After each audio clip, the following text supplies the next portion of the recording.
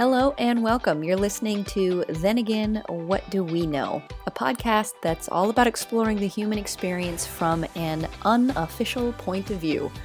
Your hosts are Mer Monson and Brianne Griebel, that's me, and we hope you'll sit back, relax, and just ponder what we're talking about. As we explore new ways of looking at life, we're hoping that you will do the same. So without further ado, let's get into today's episode.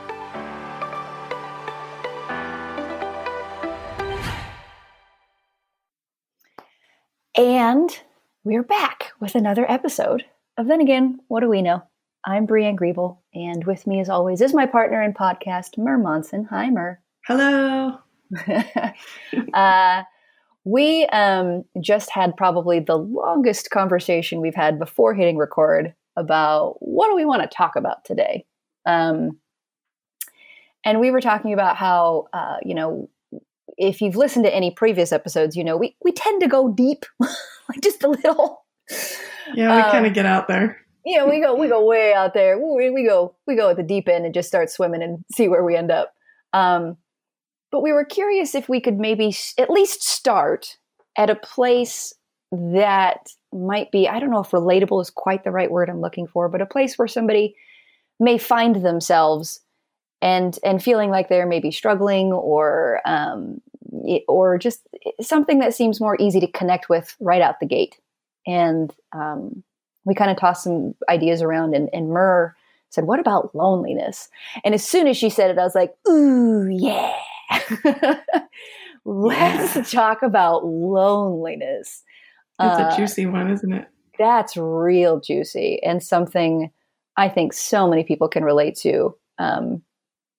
I don't know of anybody who probably hasn't experienced some version of loneliness, whether, just a phase or they just kind of feel like they're constantly in that place. And I think it's a really juicy place to dive in. So that's what we're going to talk about. You want to kick us off, Mer? Oh, yeah, sure. What made you come up? What made you say loneliness? Yeah, what made me say that? I think the heart of it is just how different it looks to me now than it used to, even though I still experience it like I used to. Mm-hmm. And I think the clearest way for me to define the shift is it used to look like the ground was me alone. And if I wanted to get to a ground or a place of connection or belonging or relationship or love, then I had to do something to create it, to get there, to get it, to feel it, to have it. And it's just fascinating to me that as I sit here now and look at it, it looks exactly opposite to me. It looks, and I have this sense that a much deeper and clearer sense that I'm already always connected and plugged in to life, to everything else that's living, including all the other humans on the planet. Sometimes... Yeah, sorry. No, I'll stop. Yeah, go ahead. No, I was like, well, I was just getting. No, let me just finish just a second. I want to dive in. And then from that seeing, from that knowing, I can see that sometimes I get lost in the feeling of being alone. You could say that's a lot of thinking in my own head, a lot of misperception that I am separate from all of that, and that I have to do something to get back. That it's almost that there's, we've talked about the weather metaphor, that weather comes through and I don't see clearly once in a while. I can't describe how the flip happened other than to say that it did. Mm-hmm. And it literally looks different to me now. That the default, our baseline, the ground that we're always on, looks like connection and belonging and oneness, not it's me and I got to go make all the good stuff happen. So would you say that it looked like like what we're calling loneliness? You felt what we call loneliness and experienced it, and it looked like a problem that you needed to solve. And now it's not that you don't experience those same kinds of feelings or experiences. It's just that they don't seem like they're a problem. Would that be accurate? Yeah. Yeah. That's another way of describing that, that it isn't a problem. It's uncomfortable. I don't like it. I get sad. I cry.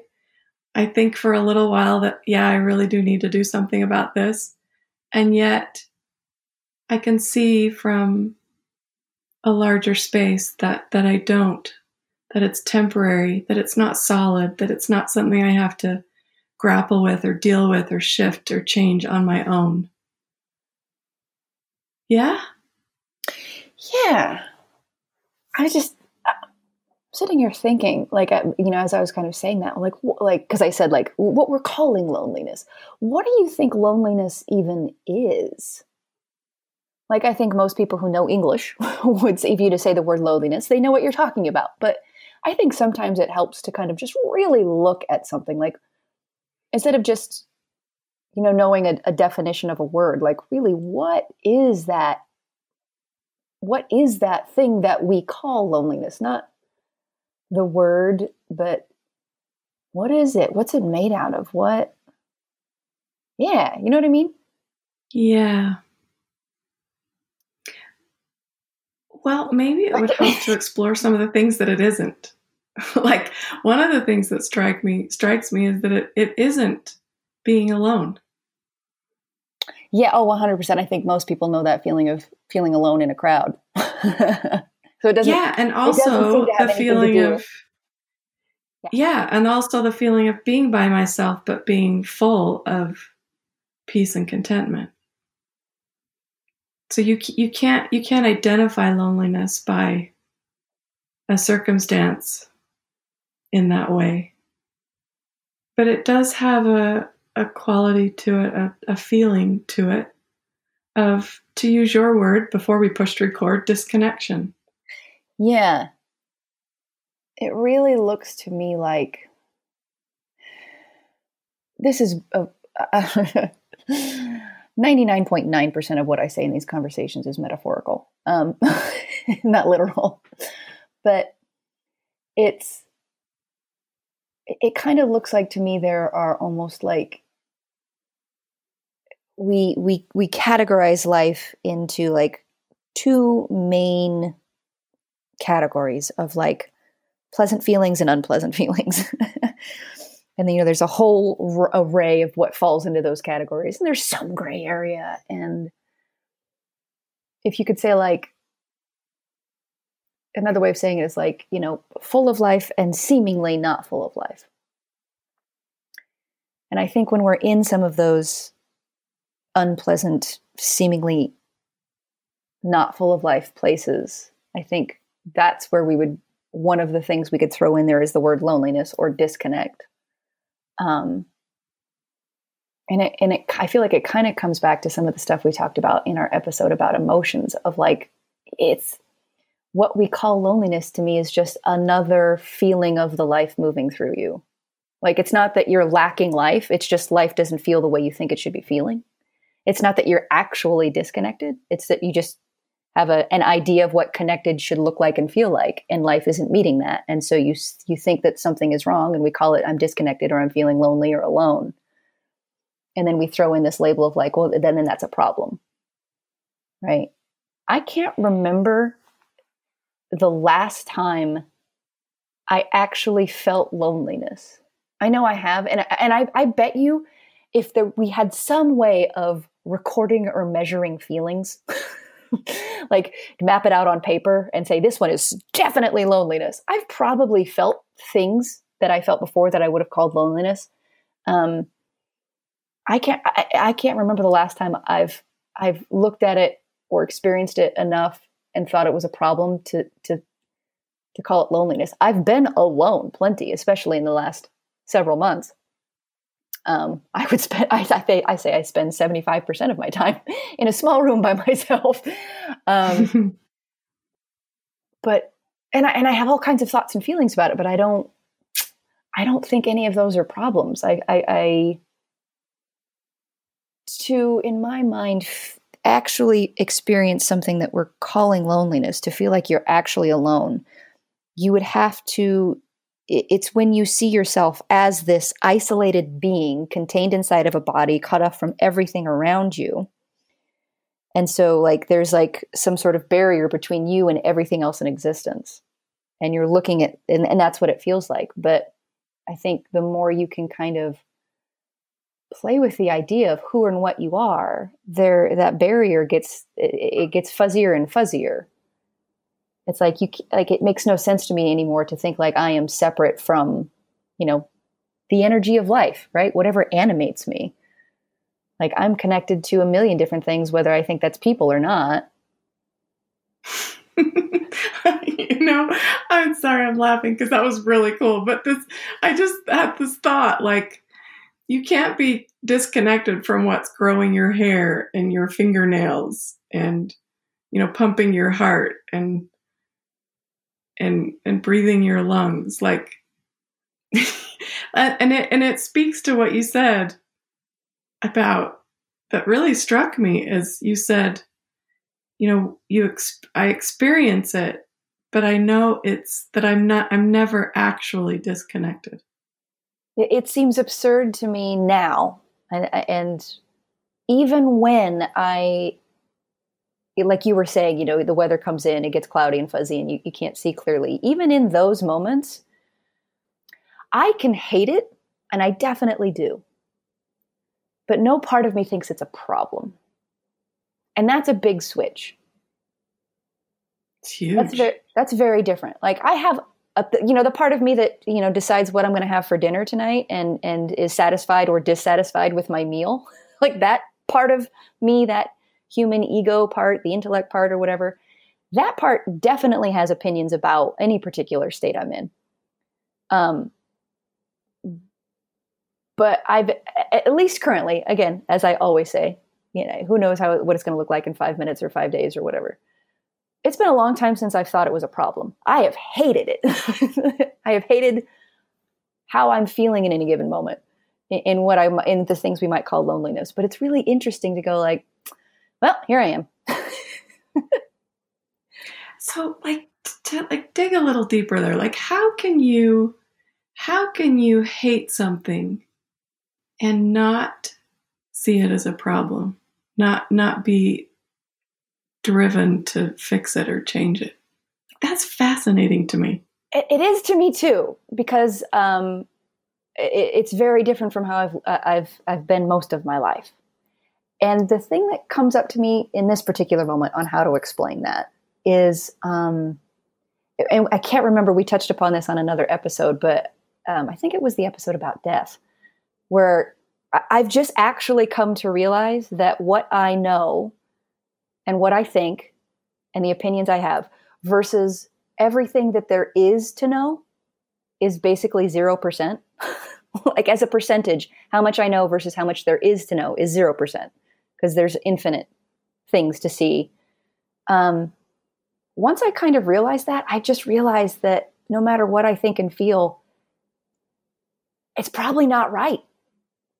Like it's or personal. Personal is probably like it's like I've learned not to take my own head seriously.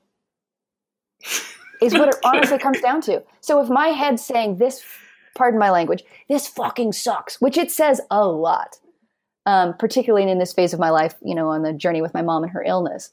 But it's like, yeah, well, that's just some stuff my head says. And I let my head say it. Like it gets to say that. It gets, the part of me that is worried about how I'm doing and how life is going. And the part of me that even worries about how I'm feeling. That is just this weird human part that has preferences and opinions that sometimes life meets those preferences and opinions and expectations, and sometimes it doesn't. But it's just a weird voice in my head that doesn't mean what it I'm used to hearing you mean. say it's like a sideshow. It doesn't have center stage anymore. Yeah. Yeah. You know, I one of my all-time favorite moments of spending a year with Michael Neal, my mentor, was we were having a conversation one day, and I had spent literally 10 minutes describing a litany of things that were wrong with me, with what was happening, with life, and he stopped me midstream. He's like, "Would you like to know what's wrong with you?" I said, "Yes, please." And he said, "You just still think your opinions are relevant." So true. I mean, it's that. And I definitely have a taste of what you're speaking about. It's just such an amazing shift to experience that, to see your own, litany of thinking and stream of thinking for what it is and what it isn't. He would often call it, it's that moment you realize it's a drama, not a documentary. Mm. And it's yeah, and that's why, that's what I'm hearing you say. That's how you can experience something that feels rotten and know that beneath it, life still got you. What's running the show still got you. There's nothing actually at stake. Yeah. And we're never up against anything other than a feeling. A voice in our head. Yeah. And I think, on the way to whatever it is I'm seeing about this now, how I'm holding it right now, on the way to this, I was seeing pieces of that, of like, I could see in some moments, like, oh, that's just, my head's just going off. My head's just saying stuff. I could see like, oh, I don't need to pay attention to that. But I still thought that there were some thoughts that went through my head that I really needed to pay attention to. Like, they were important. And then somewhere along the way, I realized like, oh, literally everything that goes through my head is a version of bullshit. Everything. Yeah. Everything that goes through my head is illusory in nature, is not made up of anything tangible, is not a signal of importance. And that's not to say I don't treat them that way in times, right? But it's usually in the moments where I'm feeling really wonky that I can definitely just go, oh yeah. My head is going to do this. It's going to say all this stuff. I'm kind of sort of paying attention to it, but it's the benefit of the doubt of like, it kind of comes back to that like, yeah, but the odds of this being correct, whatever thought or opinion is going through my head, the odds of this being correct is still 0%. It's there. I'm hearing it. I'm feeling it. But the odds of it being like quote unquote right, and even to say like a thought is right or a feeling is right, doesn't even make sense to me anymore. Or that it's wrong, right? It's just like, this is just what's happening in this particular moment, and we can call it loneliness. But the very fact that you feel anything in my mind shows you're connected to something. Like, that is evidence. If you can feel anything, you're connected to something. Because if you weren't connected to anything, there would be absolutely nothing. You would be in a void with no thoughts, no experiences, no feelings whatsoever. That's kind of a cool thought. Isn't that interesting? Like, to feel, you have to be connected to something. Yeah. I don't have the words for what that thing is. Which really, no. Let's not even try. But it really highlights that an experience of loneliness is just that. It's an experience. It has nothing to do with what's actually happening. Yeah, unless you believe the voice in your head. And don't get me wrong, like, that voice is really, really convincing. It'll tell you, like, you feel this thing, and then you say, well, oh, it's loneliness. And it's because, ... It's because, ... Here's all the evidence I have to feel this way, ... And here's why it's wrong, ... Like, and it is that voice in our head is the most convincing thing in existence. But and then it's kind of like once you, I remember seeing this movie, I think it was in the 80s. It scared me to death. It was called Critters. Did you ever see that movie? Mm-mm.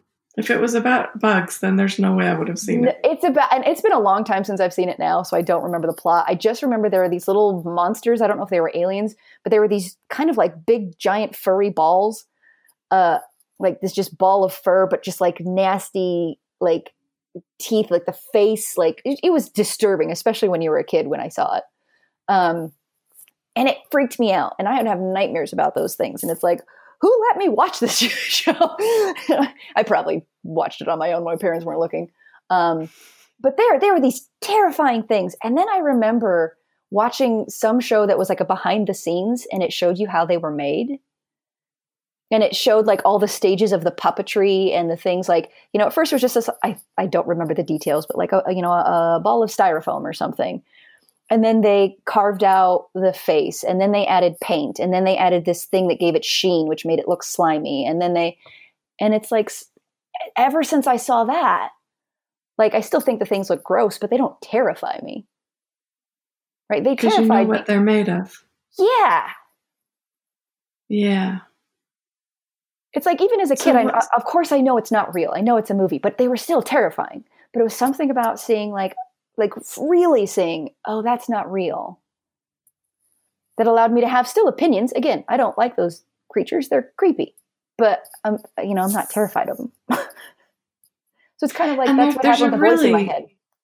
Yeah, there's a really cool shift when you move from, when you first hear something like this, it makes total sense for you when you're in it to be like, oh, well, it's just my thinking, and it's not true, and it's not real, and I just need to tell myself that, and, I need to make an affirmation about it. There's this efforting to see it or to get there. But when your eyes are actually opened to see that it isn't real, even just a real, honest moment of a glimpse, then your experience shifts effortlessly because you see it. Just like when you saw that they were made of styrofoam balls or whatever, mm-hmm.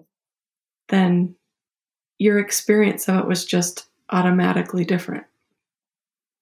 Yeah. And it's kind of like, inside that metaphor, it's like when I was a kid, I still knew they weren't real. Like, I was aware there weren't actually these creepy little critters on the planet Earth, but telling myself that they're not real didn't help. Yeah, myself, that's what I'm saying. Yeah. No, exactly. It's so like, what can you do? What can someone do if they're in it and it does look real? And there is a story around it that looks solid and true. Well, that's the $1 million question, isn't it? That's why I'm asking you.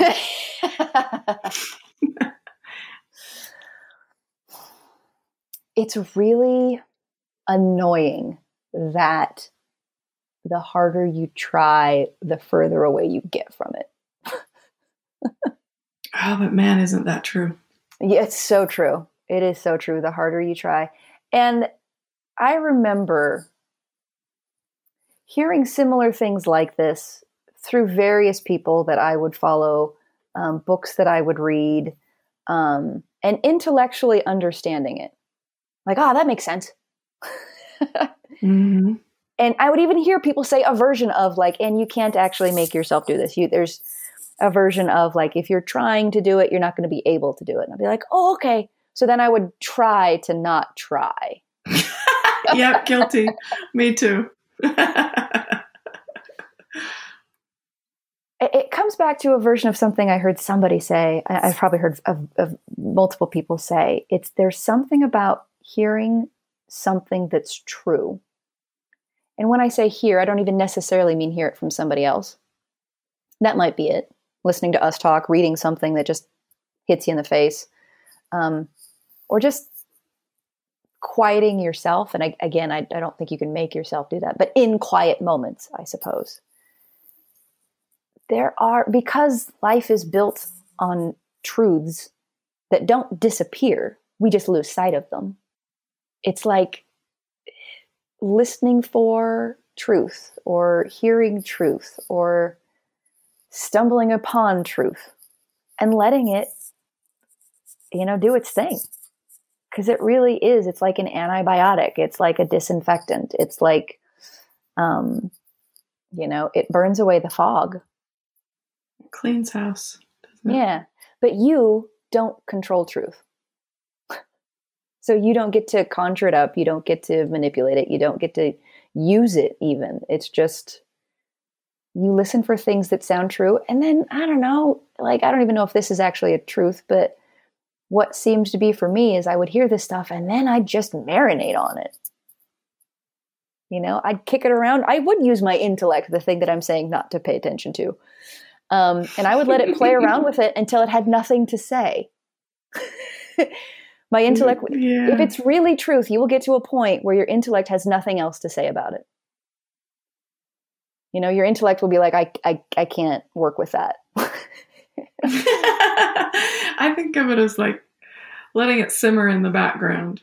Yeah. A little bit. I'm sure you've noticed, listeners, that we don't give you things to do. I kind of begged Brianne by asking her that question. Yeah. Other than to look or to wonder or to consider or to play with. Yeah. But there's no prescription of do this for this problem. Yeah. It's like, how do you help somebody find the ground they're standing on? Like you can't. But that is essentially, that's essentially our invitation, is that there's something infinitely better than a prescription to make you feel better. And it is truth. It's waking up to the ground you're standing on, the chair you're sitting in. Yeah, and what's already always got you. Yeah. It sounds, I'm hearing myself say this and imagining myself being in a different state of mind and thinking about how incredibly annoying it might sound, but it's like, I can't blame anybody for looking for a cure for loneliness. Trying to think they have to do something to make themselves feel less lonely. But the ultimate shortcut is kind of recognizing loneliness doesn't exist. Loneliness isn't a thing in the way we think it's a thing. Like, it's impossible to be lonely because that means you're lone. Like, you are a lone entity in a giant universe. And it's just not true. It feels like I get it, but it's just not true that you are alone, a singular entity divided by whatever lines you think you are, like your body or your whatever. That is just not true. You are the infinite existence. Like, that's a huge stretch. I realize if you kind of don't know what I'm talking about, but even like those baby steps of like, okay, well, you can't be disconnected from it. Like, there's something beating your heart. There's something growing your hair. There's something moving your lungs in and out. Like, if you think you're your body, look at that. That's interesting. Okay, well, at least your body isn't on its own. But the cure for loneliness is to realize it's something we just made up, that our intellect, which thinks it's a separate entity, it's an idea that it created to put to a feeling, to explain a feeling that is also kind of irrelevant. Yeah, and if I'm swimming way over my head at this point, I would also say that, if you backed the truck up, it can be really helpful to notice that it comes and goes. Mm-hmm. Yeah, if I were to give somebody something helpful. Yeah, and and as you said, it doesn't mean that you just need to sit there and take it. You'll never hear that come out of my mouth, because you may be moved to do something. And that's cool too. But to just see it clean for what it is, and that it isn't a thing, as you so beautifully described, is so That's the medicine. And it allows us to be free in it or out of it. It allows us to be okay when we're buried and when we can see clearly. And which brings us right back to where you started, that you can see that it actually doesn't matter which weather's in your sky, that you're still always already a part of, connected with, an extension of all of life. So we just get less afraid when we feel that. Yeah. There's something you just said in there when you said it doesn't matter. And I don't think I've mentioned this in a previous episode, but there was something it's kind of a second or third hand story. But a colleague was sharing a story about talking about all this deep stuff that we talk about in these conversations, and was trying to help her client see something. And her client, English was her client's second language. And her client kind of had this light bulb moment. And she's like, I finally understand the English phrase, it doesn't matter. She's like, thoughts and feelings aren't made of matter. There's nothing there. They don't matter. They are not made of matter. I'm not necessarily saying that's what the English phrase means, but it was like she just kind of saw like, oh, like something about that phrase of words helped her see like, oh, there isn't something there in the way I think there's something there. That's so cool. I don't think I'm ever going to forget that when I hear that phrase. Right? It's not, it doesn't matter. It's not matter. Right. It's not something solid. It's not solid. It's not containable or tangible or like, and because it's not solid, it's not something you can grab onto and move out of the way. It's not something you can hang on to and keep with you. Like it's kind of goes back to, I feel like I'm always saying like, it's the feeling of the energy of life moving through you.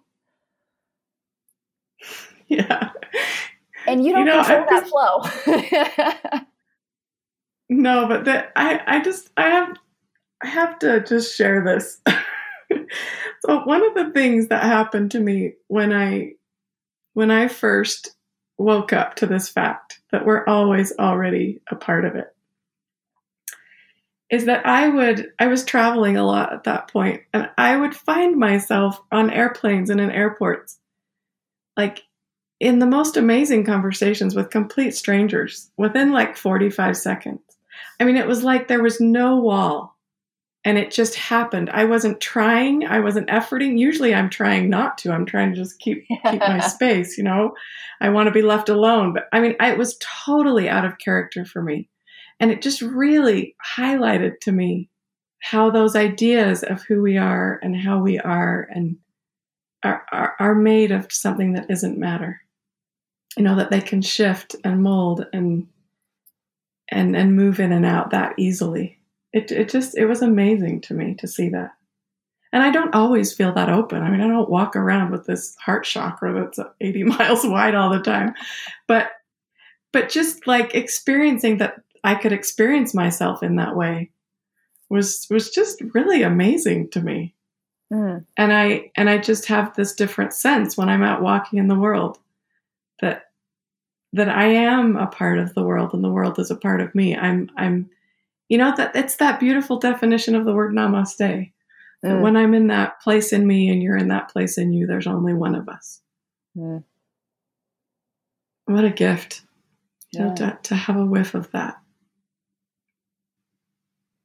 And then every now and then you get an idea in your head that you're lonely. Yeah. And that's okay. It's not a problem. Cool. Very cool. Thank you so much for listening. If you have enjoyed this podcast episode, please do share it. We would really appreciate that. Also, feel free to leave us a comment or review wherever you may be listening to this. We would love to hear from you.